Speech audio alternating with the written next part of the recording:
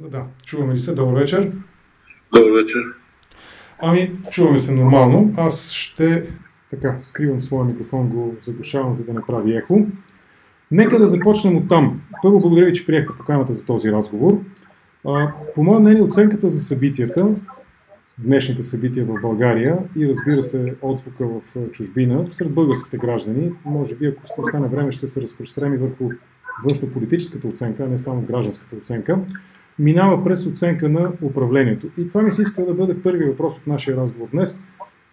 Каква е вашата оценка за управлението? Или с други думи, заслужават ли управляващата коалиция, управляващите и доминиращата в българското политическо пространство поне през последната декада партия ГЕРБ, заслужава ли целият този негативизъм на една открояваща се българска група и част от българското общество, българските граждани? Далеч съм от идеята да мерим живо тегло, нито аз, нито вярвам, че вие най-малкото от самоуважение ще прибегнем до такива количествени измерения, 1000, 100, 200, 2000, 20 000 души. Това не е толкова важно. Важно, че има ярко послание. То се улавя от социолозите, улавя се от политолозите, от анализаторите.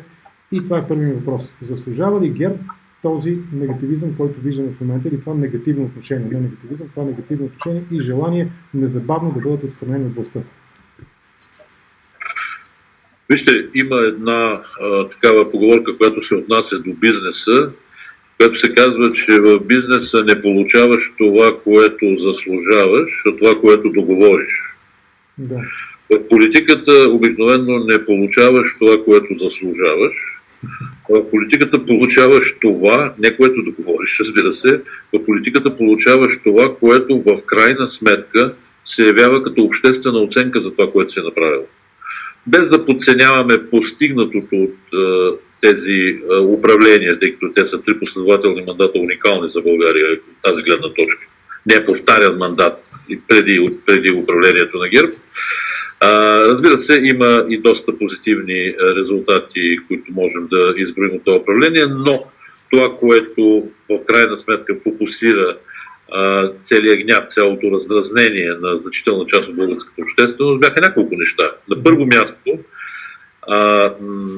циментирането на олигархичната връзка, на контрола върху българските национални институции, държавните институции от страна на една много тясна група хора, олигарси, които в крайна сметка потребяват като техни националните ресурси през обществени поръчки, през всички останали механизми, които са ясни, и раздразнението, гнева на хората нараства през последните месеци, не само през последните дни на протеста, тъй като тази олигархична връзка става все по-открита, тя става все по-безсрамна, тя става все по-демонстративна.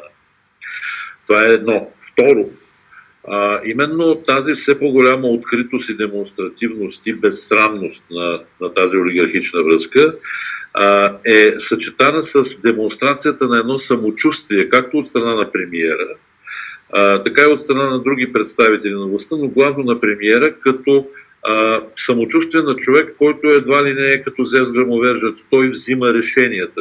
Забележете начина, по който той управлява епидемичната криза. Обичам да използвам този израз божеството в машината.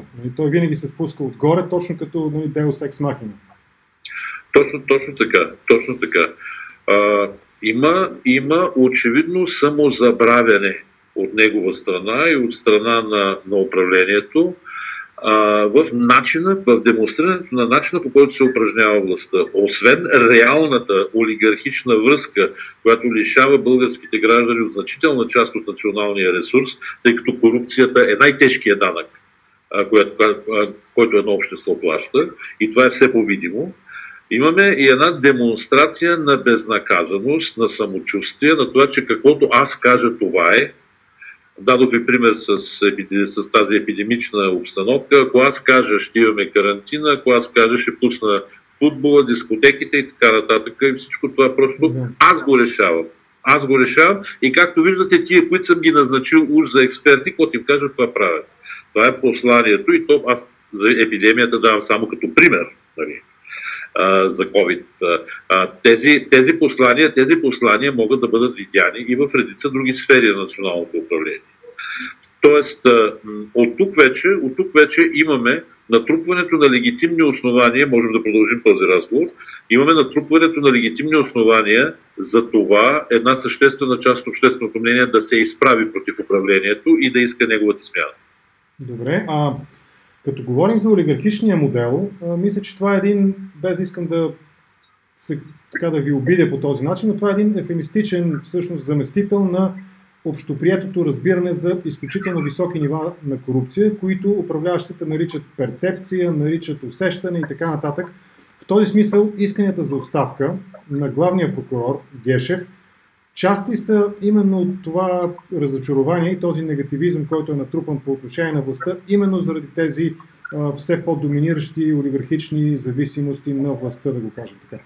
Да, част са, тъй като неговото избиране се разглежда от тази част на общественото мнение, именно като инсталирането му с поръчението той да контролира именно този процес, олигарсите, които са на власт, да получават своето и все повече, а другите, които не са на власт или са по-далеч от властта, или на които им е време да се дръпнат от, така да се каже, от общата трапеза, да бъдат наказани, да бъдат изтласкани, да бъдат по някакъв начин отстранени.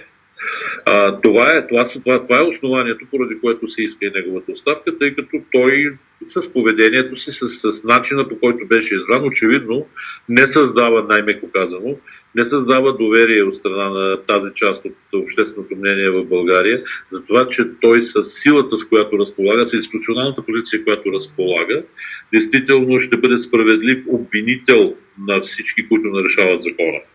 Добре, Другия въпрос е, че статута на главния прокурор, отвъд личността на настоящия главен прокурор, е дискусионен в българския публичен дебат много време насам, още от самото създаване на Конституцията преди 30 години. Той е прекалено мощна фигура, която мощна фигура концентрира безконтролна власт. В този смисъл исканията, макар и единствено от Демократична България структурирани като някаква ясна политическа цел, без пределно ясна процедура обаче, защото сегашните искания за реформа сякаш в някои отношения се разминават с исканията, които бяха по времето на реформаторския блок и малко преди това. Това е мое лично наблюдение, може и да греша, но дори и сега не виждам достатъчно ясна законотворческа последователност какво точно трябва да се случи, за да се осъществи тази промяна. Не по отношение на крайната цел, а по отношение на самата процедура. Обикновено Велико народно събрание и така нататък. В този смисъл, нека да разделим нещата на две. Първата част от въпроса е, понеже има и хора, които са на мнение, че ГЕРБ трябва да останат и да довършат, включително и самите управляващи да довършат този мандат и след това евентуално да тръгнат някакви промени, ако изобщо се говори за промени, имат ли сили ГЕРБ сами или с коалиционното си партньорство да променят нещата в посока желана от значителна част от българското общество? ГЕРБ заедно с коалиционните им партньори нямат такива сили. Но протестът, който наблюдаваме, ако образно казано попадне в ръцете на истински лидери, има възможност да оказва такъв тип натиск върху решенията на тази коалиция в изпълнителната власт и също така върху дневния ред на Народното събрание, в който трябва да бъдат включени определени значими за приемане закони. Този протест попаднал в ръцете на добри политически и граждански лидери, може да окаже необходимия натиск, който ще бъде, разбира се, сделка. Сделка свързана с това, ГЕРБ остава в някакъв вариант, в някакъв формат, сегашния или различен, и приключва мандата си само ако бъде по някакъв начин отговорен и желаещ да отговори именно на тези искания от страна на протеста за промяна в законодателство и в начина, по който се управлява страната. Тук можем да включим няколко много важни неща.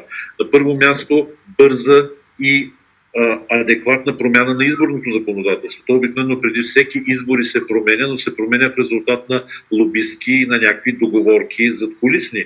Сега имаме граждански протест, който може да окаже открит натиск за приемането на определени правила, определени норми в изборното законодателство, които действително да намалят най-малкото рисковете за голям обем на купени гласове, на манипулиран вод и на шантажиран вод. И по този начин да направят изборите по-честни, защото в алтернативния вариант, ако допуснем, че сега, утре се формира служебно правителство за организиране на избори, поради липсата на парламент, това служебно правителство ще трябва да организира избори по същия закон, който действа в момента, без той да е бил променен като и да е начин.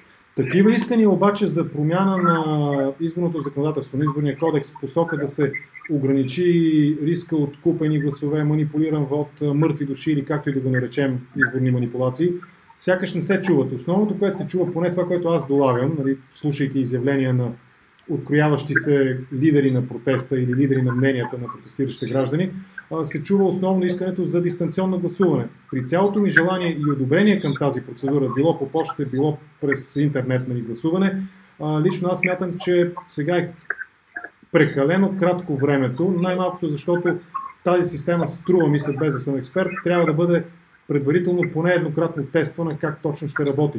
В този смисъл, има ли такива искания или няма такива искания, които да оправдаят евентуално, чисто хипотетично го казвам, продължаване на завършване на този мандат с благородната и много светла цел да се гарантира честен избор? Вижте, основният проблем на този протест, който аз също така формулирам и много мои колеги формулират, и заради това си понасяме отношението от страна на редица протестиращи. Основният проблем е, че този протест, на практика лидерите на този протест, не хората, лидерите на този протест играят два банк. Те играят игра с нулев резултат. Или тези падат и си отиват, или ние губим. Второто не се казва, но то се подразбира, защото тези могат да не си отидат. Орешарски си отиде на 11-тия месец, защото Доган го изоставя, не защото протестите го свалиха, или те допринесоха, разбира се. Допринесоха, но не пряко, да, с това съм съгласен. Не пряко.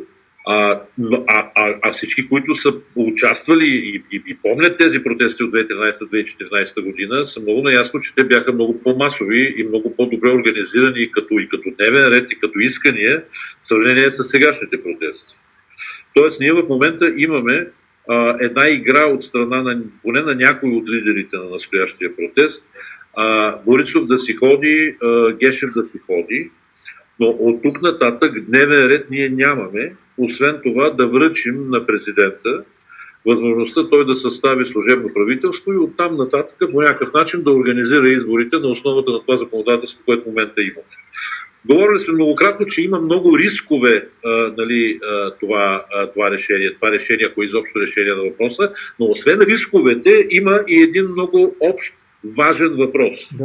Ако допуснем, че всичко това се случи, утре Борисов подава оставка, в други ден Гешев подава оставка, на третия ден Радев прави правителство и организира избори, какво правим, ако в резултат на тези избори в Народното събрание попаднат, освен сегашните основни политически сили, и партията на Слави Трифонов, някаква партия на Мая Манолова и така нататък. В този парламент, да речем, че и Демократична България, разбира се, ще бъде вътре коалицията в някакъв обем, но не такъв, че да има решаващо значение. При 12%, ако вярваме на последната социология на Alpha Research, при 12% според мен те трябва да вкарат не по-малко от 25-30 народни представители.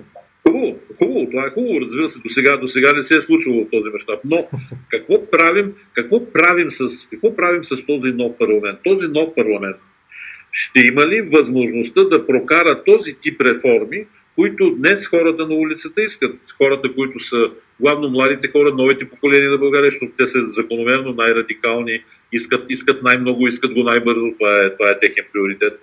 Включително хора, които живеят и учат на Запад и са дошли тук, защото биха искали да видят собствената си страна променена по определен начин. Но ако се случи, ако стане този резултат от цялата процедура на сваляне на старото и идване на новото, с какво новото ще бъде по-добро от старото? И по какъв начин това ново ще допринесе за осъществяването на този дневен ред, който в момента хората на площада или поне част от тях смятат за задължителен. Това не е ли обаче начин да се каже приемливо, да се облече в продаваема опаковка, да се опакова всъщност, казвам, изявление от рода по-добре е ГЕРБ да останат. Въпреки всички негативи, които до сега обсъждаме и тяхната очевидна невъзможност да извършат и да осъществят точно такива промени, които да речем, грубо казано, да изкарат олигархичния модел, да го унищожат или да преборят мафията, ако използваме езика на улицата.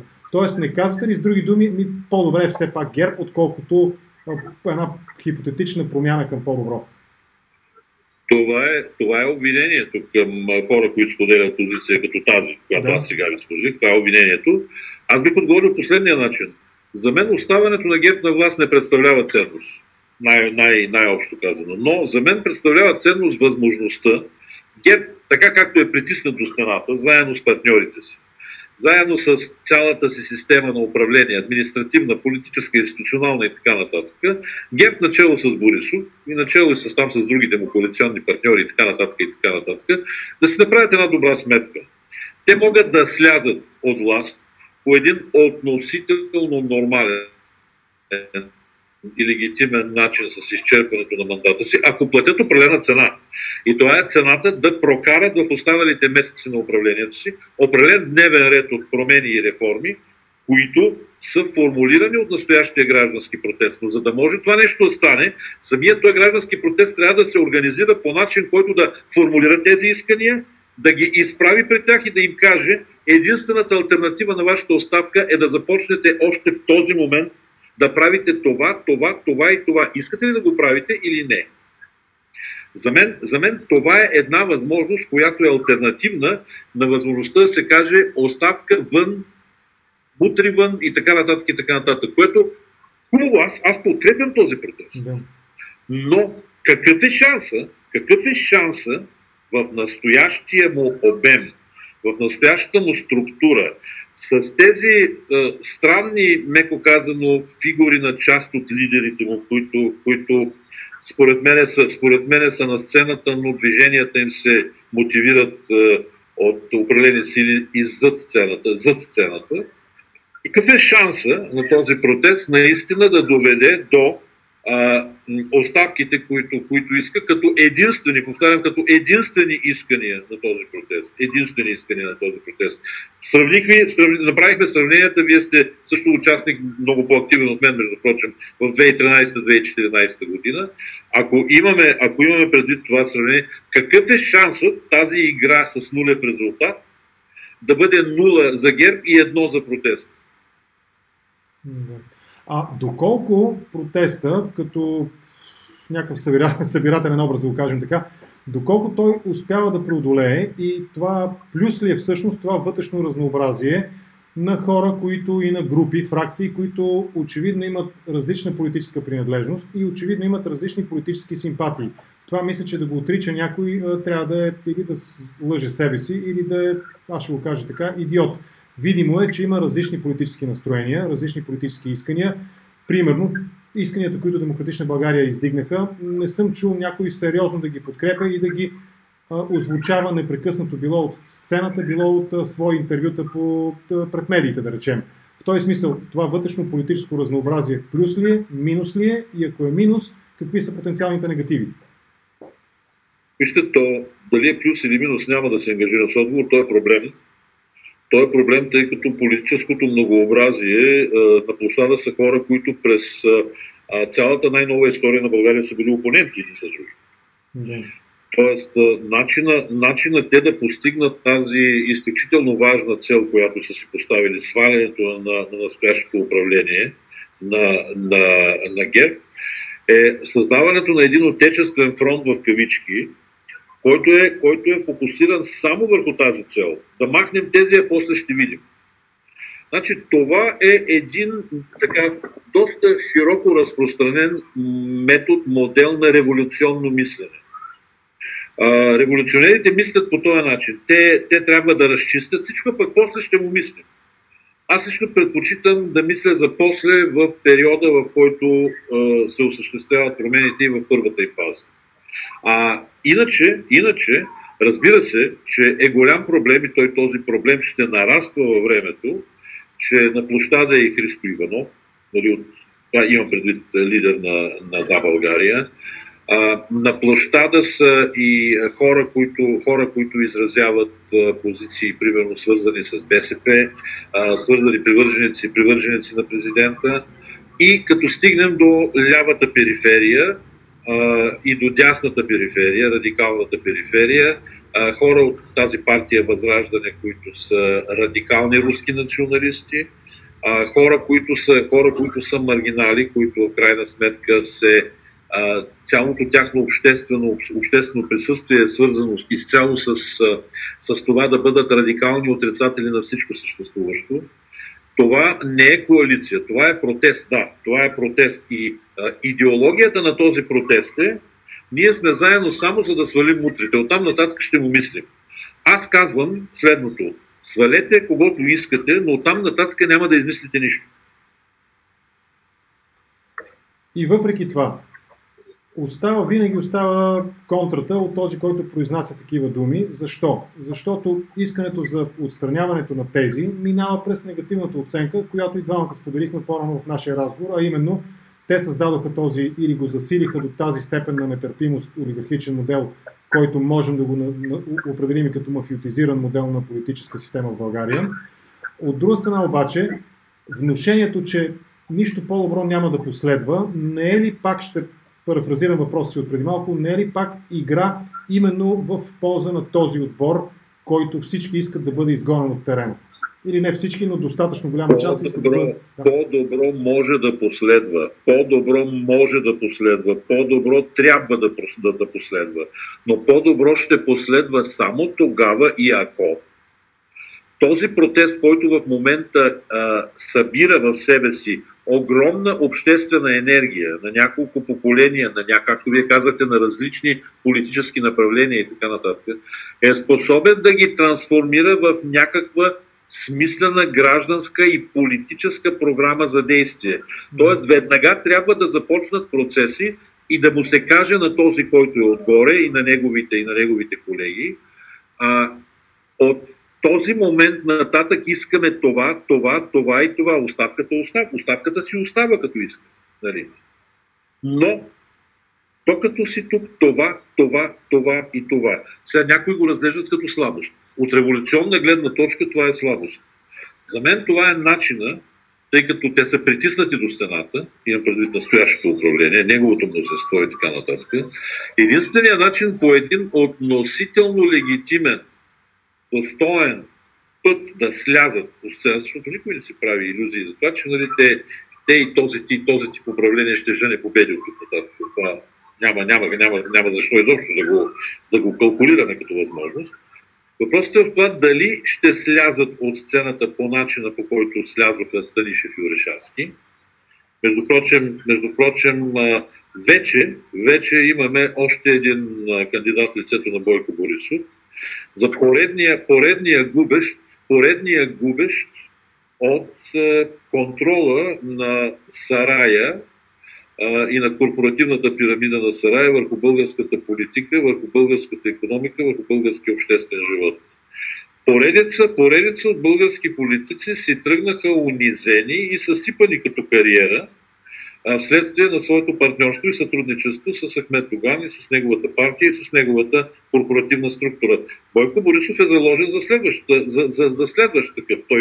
Той вече почти преминава през тази врата. Да, днес имаше информация, че Каракачанов при някаква среща някъде из България, не запомни града, именно заради хората, които са го чакали там и да го освиркат, се изнизвали той през задния вход.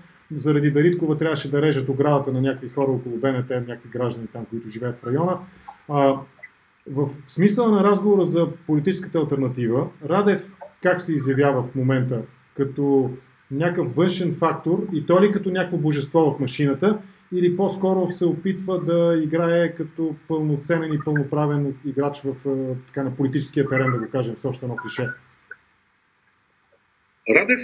Радев е доведен до положение, в което той трябва да бъде политически опонент на Борисов и на статуквото, за да може да оцелява в една позиция, която е позиция на непряк политически сблъсък по определение. Той е президент. Но по редица причини той не успя през последните години на своя мандат да се постави в такава позиция, в която той да не бъде предизвикван да участва пряко в политическия сблъсък. Те го въвлякоха в този политически сблъсък и по този начин деградираха и статута на самата институция, която в българската политика и без това е с много особени пълномощия и с много особен статут. Радев влезе в цялата тази игра относително доста неопитен, изразявам се меко, нали? Влезе с едни такива позиции, които продължават да бъдат много проблемни от гледна точка на неизяснеността на номинацията. Кой го е номинирал, от кого е зависим и така нататък. В този смисъл той е уязвим, но в момента той изключително много печели от обстоятелството, че единствената фигура, алтернативна на статуквото, която може да обединява. Единствената фигура. И той се опита да го прави, но очевидно, далеч не всички и привърженици, и опоненти на протеста са съгласни той да персонифицира силата на този протест поради причините, които изложих. Две причини. Първо, неговия опит, политически потенциал, и второ, сериозните съмнения, че той има руска връзка, която в крайна сметка може да се окаже опасна за България. Това са двете причини. И третата причина, че ако той наистина трябва да направи служебен кабинет, който да даде нещо повече от настоящото управление, нека да покаже сегашната си администрация. Между прочим, ние не сме я виждали тази администрация. Нека да ги извади тези хора и да покаже с какви хора управлява сегашната си институция. Там нататък с какви хора смятат да управлява един много нелек процес на преход от настоящото управление към едно следващо управление, защото имаме пандемична криза, имаме икономическа криза следваща от нея, и политическа криза. Имаме разпад, тъй като една от характеристиките на този многообразен граждански протест това не е валидно само за България, това е валидно за цяла Европа и за целия свят. Имаме в момента един динамичен разпад на граждански общества. Имаме разпадане на или поляризация, или разпад, или и двете заедно. Гледаме Америка, гледаме доста други примери. Тоест цялото това многообразие от проблеми, които трябва да бъдат решавани на ход, за да може да се осъществи прехода. Състояние ли е президента Радев да поеме тази отговорност, като еднолична фигура, без парламент, без административен опит, без свой собствен екип, с който той може да влезе и да каже: чакайте сега, тези наистина се провалиха в това и това, нека да видим ние какво можем да правим, ние сме тия и тия. Кои сте вие? Тоест тук имаме много въпросителни, които, разбира се, на хората, които са революционери на улицата, ще звучи, че кажат: той само търси какво да намери като причина, нали, да не свалим Бойко Борисов. Свалете го Бойко Борисов. Но като го свалите Бойко Борисов, тези проблеми няма да ви отпаднат. Те тогава ще ви дойдат на глава. Добре, за Радев още малко ми се иска да поговорим. Този негов стратегически съвет, или както там е наречен, и предстоящия да го видим в цялост, защото все още можем да обсъждаме само първата трета, стратегическия документ за България. Доколко са основателни, примерно моите лични опасения, аз нямам доверие на човек, който изготвя този документ, който може да бъде свързан в своето минало с БСП, с Йосифов като кандидат за кмет на столицата, говоря за Маринов, и най-вече неговото минало като човек свързан с държавна сигурност, известен с явочния си псевдоним Майстора. Тоест, доколко този разговор за подобно обкръжение около Радев е адекватен в момента, 30 години след началото на прехода и колко там години след чисто теоретичното закриване на държавна сигурност, което далеч не е факт. Вижте, аз не бих искал по редица причини да отговарям на въпроса, правейки квалификации на моя колега Александър Маринов. Ние с него сме колеги, много отдавна се познаваме, но не само това е причината. Основната причина, че не бих искал да коментирам него или неговия продукт като така наречена стратегическа концепция и така нататък, е едно принципно обстоятелство. Принципно обстоятелство то е следното. Не можеш да имаш стратегическа концепция, един човек или 5 човека да седнат и да ти напишат стратегическата концепция, когато става дума за държавата.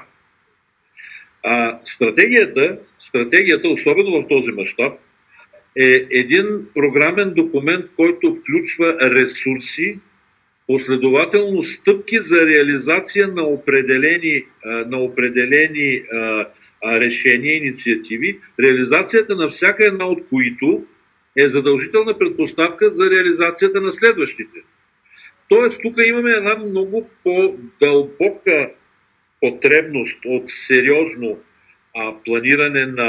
планиране в общия смисъл на думата, на една подобна концепция, по която действително тръгне да се прави политика.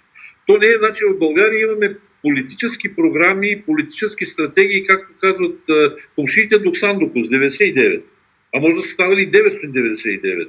Нищо от това не се реализира, защото няма нито административен потенциал, нито има реална представа за съотношението между ресурси и цели, които трябва да бъдат постигнати. Какви ресурси разполагаме?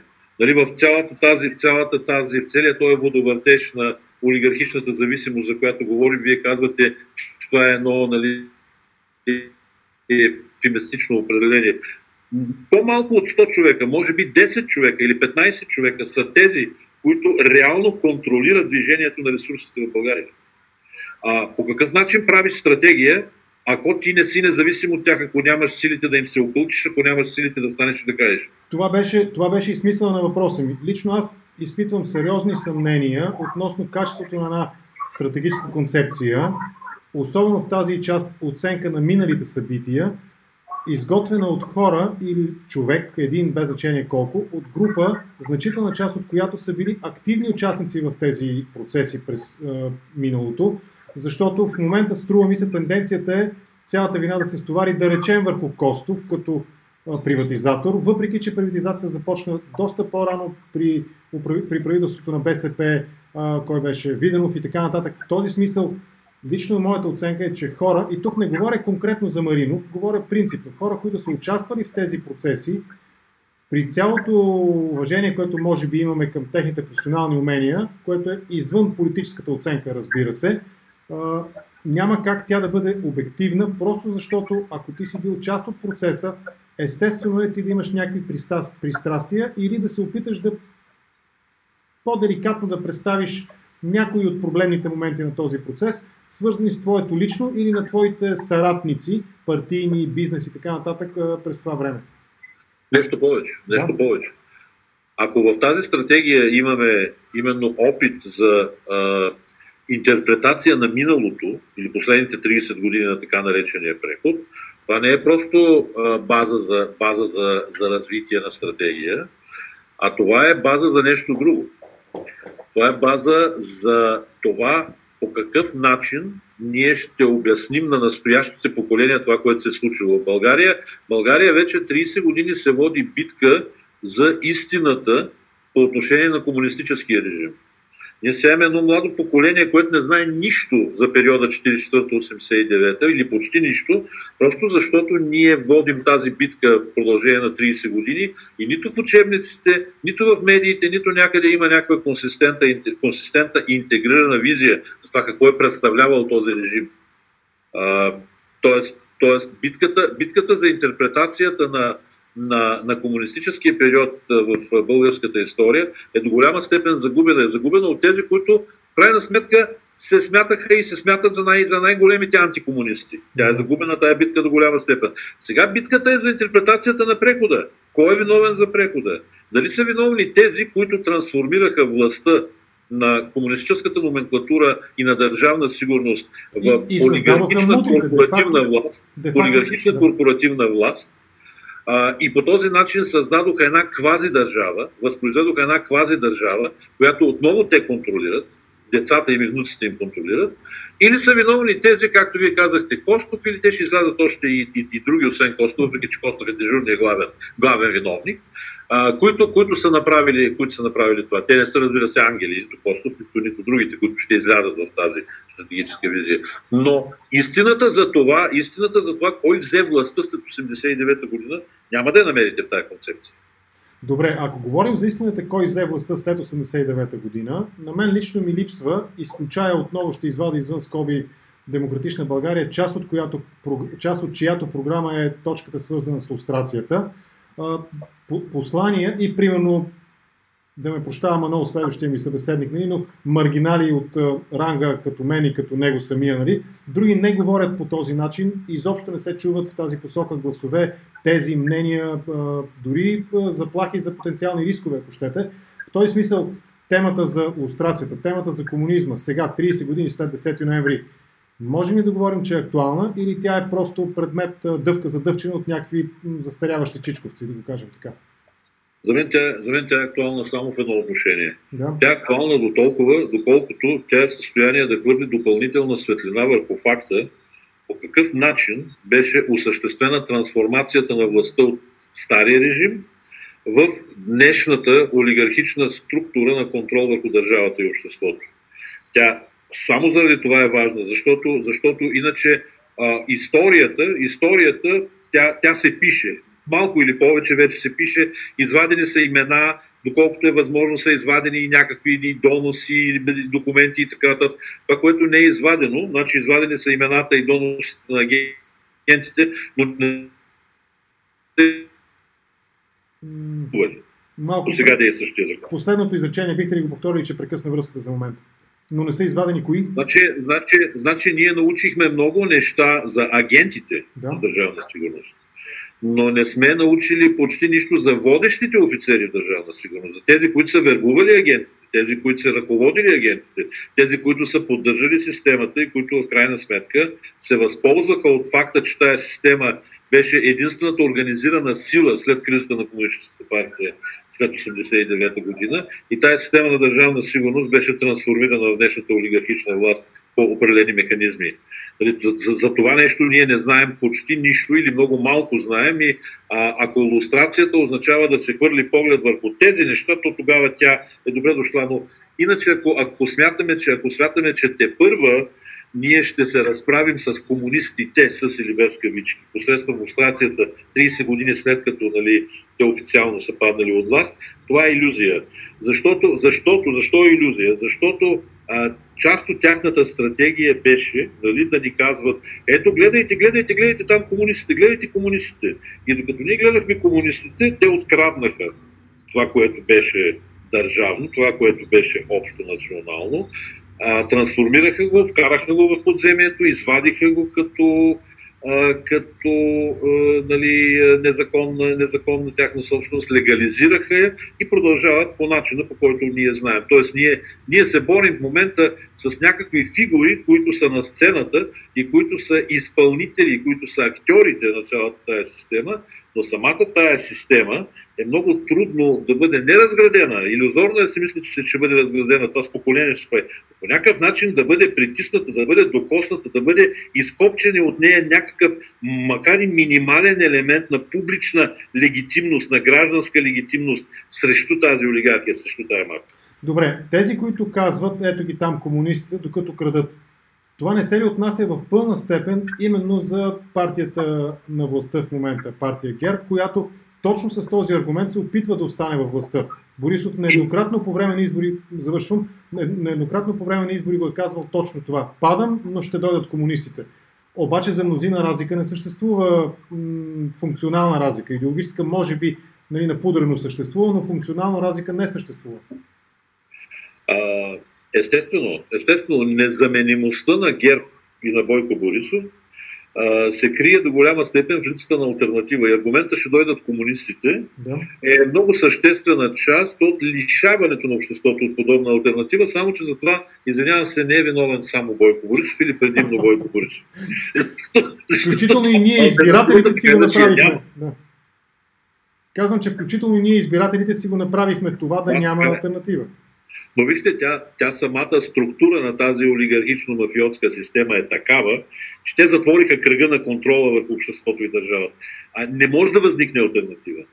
Не може да възникне алтернатива при положение, че институциите, богатството, отношенията на власт и на власт, пари, прим, Всичко това е в техните ръце. Как да възникне алтернатива? Откъде да дойде тази алтернатива? Как да се наложи тази алтернатива?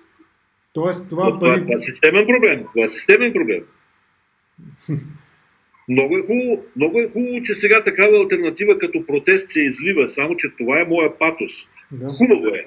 Обаче така както беше хубаво и през 13-14 година, тази енергия, тази сила да бъде събрана на едно място и да бъде инвестирана в държавата и в развитието на обществото с лидери, които тогава не се появиха и сега не се появяват. Не искам да коментирам персонално кой е в момента там, нали? Има някои по-добри, други не. Но така или иначе тази сила, тази енергия трябва да бъде за това използвана. Да се изградят институционални позиции, които в продължение на по-дълъг период от време ще могат да оттласкват олигархията. Защото Бойко ще го свалим. Ще свалим и Гешев, ще свалим и третия, ще свалим и четвъртия и петия и така нататък.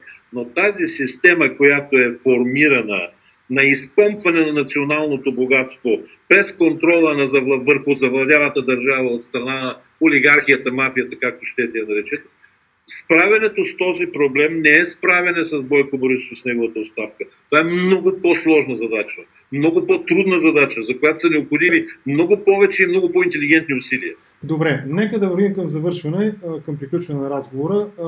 Ще използвам един израз, който употреби Христо Иванов. Не ми е целта да се впускаме в оценка, в негово отсъствие да го оценяваме, въпреки че политиците трябва да са готови на това коментатори да ги оценяват не личностно, а като политическо присъствие, но въпреки това. Фразата, която той каза няколко пъти в един разговор с мен в предишен епизод на Контракоментар, беше тематични коалиции. Възможно ли е, ако приемем за чиста монета тези резултати, които сега излезаха социологически на Alpha Research, пак казвам, не искам да говоря срещу социолозите, но аз смятам, че те са относително обективни, въпреки че има основания да се съмняваме дали са 100% прецизни, но да речем заради целта на нашия разговор, че те са адекватни тези данни. Възможно ли в следващия парламент, който и да е той, след изборите, както и да е формиран, съществуването на такива тематични коалиции, които да пробутват тези точки от дневния ред, налаган в момента от улицата, доколкото те съществуват отново условно заради смисъл на нашия разговор, или по-скоро това е опит да се каже нещо, което с думи, които ще звучат приемливо, но ако бъдат изразени ясно тези неща, ще звучат като трик. Тематичните коалиции са напълно възможен инструмент в политиката, ако говорим по принцип. Да. Проблема е в това колко политически капацитет и майсторство притежаваш, за да можеш да прокараш интереса си през тази коалиция. Защото Христо, който аз между прочим оценявам много високо неговата акция в Росенец, защото той чрез тази акция блестящо изведе по блестящ начин какво представлява задкулисната власт на Доган в българското общество. Така че го адмирирам за тази акция. Да, но в моите оценки това запали искрата на протестите в момента. Да. Но като става дума за тематични коалиции, Христо беше част от една такава тематична коалиция. Заедно с ГЕРБ, и с реформаторския блок в втория кабинет Борисов, тематична коалиция, която трябваше да реформира прокуратурата и която трябваше да реформира съдебната система като цяло. За съжаление, Бойко и Ахмед изпързаляха реформаторския блок и в частност Христо и ги лишиха от възможността да се възползват от тая тематична коалиция, за да реализират политическия си интерес, политическите си цели. Тоест тематична коалиция да, но направена по начин и провеждана по начин, който да дава гаранции, известни поне гаранции, че няма да се окажат тези реформистки в случая сили на губещата страна по един безпардонен начин. Добре, тематична коалиция нещо различно ли е в вашите оценки от, примерно, управление на малцинството? Защото при правителство на малцинството, там е ясно. Имаш стриктна програма и всеки един от подкрепящите в момента, в който не се спазва, оттегля подкрепата си и правителството пада. При тематичните коалиции обаче има един втори план, според мен. И този втори план е, че ние искаме останалите, мнозинството в парламента, изпълнява нашите искания. Но тогава винаги възниква въпроса при подобни тематични коалиции, възможно ли е да няма пазарлък, в най-добрия смисъл на думата политически пазарлък, при който аз, като настояващ за такава тематична коалиция, да трябва да отстъпя от някакви свои политически позиции, за да прокарам това, което смятам, че улицата иска или че мнозинството от българските граждани иска. Това, което говорите, се отнася не само до тематичните коалиции, това е правило в политиката. Там степента на компромиса, който правиш, е едно от най-важните неща, които трябва да оценяваш. Политическият талант до голяма степен е свързан именно с това, способността ти да оцениш границата, отвъд която не можеш да направиш компромис. Това е много важно. А тематичната коалиция в частност е конструкция, която е гъвкава, в която споровете обикновено не се водят по общата цел, тя да речем, всички са се съгласили, че трябва да направим еди какво си. Обаче, тъй като всеки се стреми през тази коалиция да отиде на различно място, битките са за процедури, битките са за начини, битките са за това кое правим, как правим, кога правим и така нататък. Там дяволът много често е в детайлите. Добре. Говорили се, чували се достатъчно ясно от тези, които можем да ги отъждествим с изразители на мнението на хората от улицата, за техни водачи, за техни идеолози или какъвто и да било друг подобен термин, синонимен да използваме. Чували се ясно на какви компромиси са готови или по-скоро го оставят на заден план в момента и ще говорят за компромиси след изборите при новия парламент? Нули. Компромис. Аз ви казах, играта, която се играе в момента, е игра с нулев резултат. Това е една известна формула, нали, от теория на игрите. Да. Winner takes all, нали, победителя взима всичко. Или аз губя, или ти губиш. Или аз печеля, или ти печелиш. Няма място за това ние да се споразумеем всеки да вземе по нещо. Не. Битката е до тогава, докато ти изгубиш и аз печеля. Или обратно. Не може да се говори в момента за компромис. То до голяма степен едно подобно радикално движение, защото е гражданския протест, обикновено е радикално движение. Там за компромиси много трудно се говори. Затова е много важно да има лидерство, което от една страна да поведе този радикален протест, да канализира енергията му, да я осъществи с натиск върху институциите и от друга страна да бъде достатъчно опитно това лидерство, за да може да натисне там, където може, там, където е необходимо и там, където може да се постигне резултат. Защото пак казвам, ако отсече това нещо в канала, кой има полза от това? С или без Бойко Борисов премиер? А не е ли прекалено мрачна тази перспектива, при която, поне доколкото аз разбирам думите ви, е напълно възможно, даже много вероятно според вас, поправете ме ако греша, след края на този процес, който тече в момента, а именно една оставка минимум, тази на премиера, с перспектива оставка и на главния прокурор, да се окаже, че именно по логиката на този вид игри, всъщност отново ще загубим всичко и отново ще, ще ядем това, което ни се сервира нееднократно при всеки предходен изборен цикъл до сега в България. И ако това е мрачна перспектива, виждате ли някаква положителна перспектива или светлина в тунела и как я определяте? Вижте, ние не можем да изгубим всичко при положение, че не сме спечелили нищо. Ние още не сме спечелили нищо. Значи да искаш негативната ти цел, да искаш някой да го няма, все още не е печалба. Там се отваря едно пространство, което ти трябва да запълниш. Иначе защо да го няма? Какъв е смисъл да го няма, освен това, че не можем да го търпим повече? Това беше смисъл на въпроса ми. Ако приемем, че при най-оптимистичния сценарий Демократична България вдигне дори своя процент, ако не го вдигне над ГЕРБ и над БСП, няма да бъде достатъчно. Тогава виждаме една възможност от няколко хипотетични сглобки, подобни на тази, която изтласка Орешарски и прати Пеевски в шефа на офиса на ДАНС.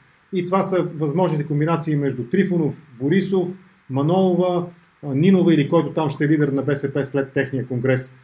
Това имам предвид аз под тотална загуба. Печелиш оставката, но след това получаваш същото претоплено ядене с дъвкани вече кюфтета, подобно на някакъв ефтин ресторант по Българско Черноморие. Сега вижте, последните 20 години българската политика се върти в един особен цикъл. Да. И този цикъл трябва да бъде ясен. Този цикъл се състои от две фази. Първата фаза е концентрирано политическо правителство. На ОДС с Костов. На царя до голяма степен. Вторият цикъл е цикъла на разпад на концентрираната власт с политическа физиономия и създаването на анонимна коалиция на потребителите, на лапачите. Това е тройната коалиция. Бойко Борисов заедно с ГЕРБ дойде на власт с претенцията за първия тип. Да. С физиономия, политическа коалиция. Той даже щеше да ги вкарва в затвора и така нататък, ако се спомня 2009 година. Вадеше едни документи от Станишев от чекмеджетата. Цялата история на управлението на Бойко Борисов по определен начин е свличане от статута на концентрирана политическа власт с физиономия към статута на власт, която от една страна се усмихва и играе разни пиар игри, управлява държавата по телевизията в лицето на премиера, а зад гърба му се случва това, което се случва във втората фаза от типа на тройната коалиция, Орешарски кабинета и така нататък. Сега ние отиваме, за съжаление, това е моето голямо притеснение, сега ние отиваме към практическо сваляне и на фасадата, което само по себе си има значение, според мен, но не е главно сваляне на фасадата на политическия облик на властта и оставане само на това, което е действителността зад тази фасада. Различните лобисти, различните олигарси, различните интереси да направят едно, както казват от ДПС, правителство, в което всеки да може да ръфа това, което докопа. Това е цикъла на българската политика. Първата фаза, политическата в момента пада, залязва и в следващия парламент ще влязат 7-8 най-малко различни фракции, нито една от които няма визия, от новите им предвид, защото не искам да говоря, аз казах, не искам да обсъждам личности, искам да обсъждам идеи, но не виждам партията на Слави Трифонов с каква политическа програма, освен тази абсурдна визия за мажоритарно гласуване, която е друга тема на разговор. Какво друго има? Каква друга идея, някакъв смисъл тая партия? Нещо сме чули. Какво друго иска Мая Манолова?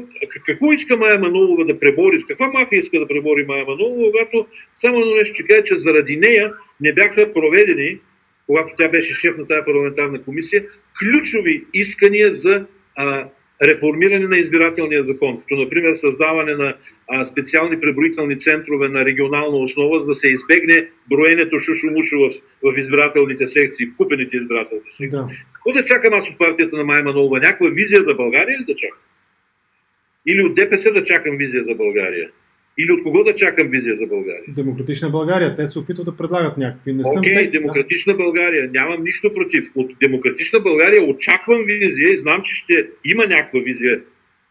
Надявам се добра от страна Демократична България. Но както вие казахте, 12% са 25 депутата. Нека станат 30. Ма не са критичната маса, която може да обърне нещата. Да. Добре, нека да приключим тук, защото ще започнем да повтаряме вече казани неща и въпроси, които сме обсъждали. Благодаря ви за този разговор. Сега ще ви изключа от епизода, от лайфа, от видеото, за да продължа разговора с следващия ми събеседник. Благодаря, лека вечер и по-натам ще ви потърся пак за коментар, ако нещата, които коментирахме, бъдат потвърдени или бъдат опровергани. Благодаря, лека вечер. Приятна вечер.